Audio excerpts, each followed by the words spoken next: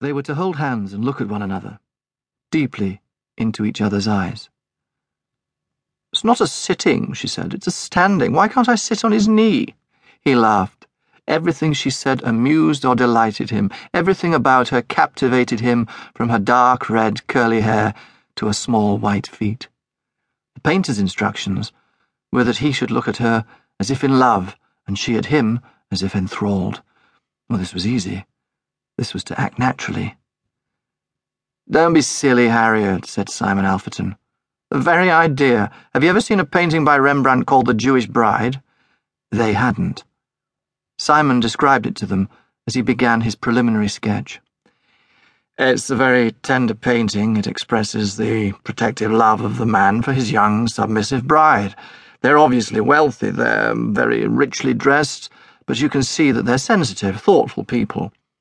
And they're in love." "Oh, yeah, like us, rich and in love. Do we look like them?" "Well, not in the least, and I don't think you'd want to. Ideas of beauty have changed." You could call it The Red-Haired Bride." "She's not your bride. I'm going to call it Mark and Harriet in Arcadia Place. What else? Now, would you just stop talking for a bit, Mark?" The house they stood in front of was described by those who knew about such things as a Georgian cottage, and built of the kind of red bricks usually called mellow. But at this time of the year, midsummer, almost all the brickwork was hidden under a dense drapery of Virginia creeper, its leaves green, glossy, and quivering in the light breeze.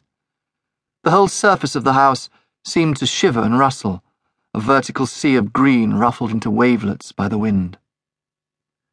Simon Alferton was fond of walls. Brick walls, flint walls, walls of wood, and walls of stone. When he painted Come Hither outside the studio in Hanging Sword Alley, he placed them against a concrete wall stuck all over with posters. As soon as he saw that Mark's house had a wall of living leaves, he wanted also to paint that, with Mark and Harriet too, of course.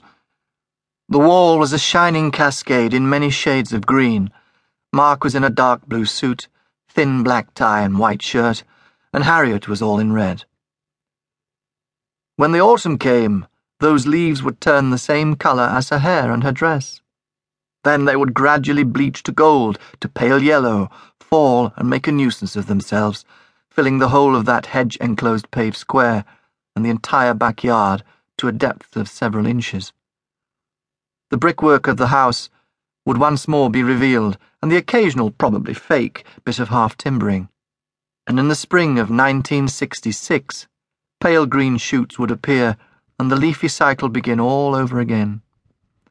Simon thought about that as he drew leaves and hair and pleated silk.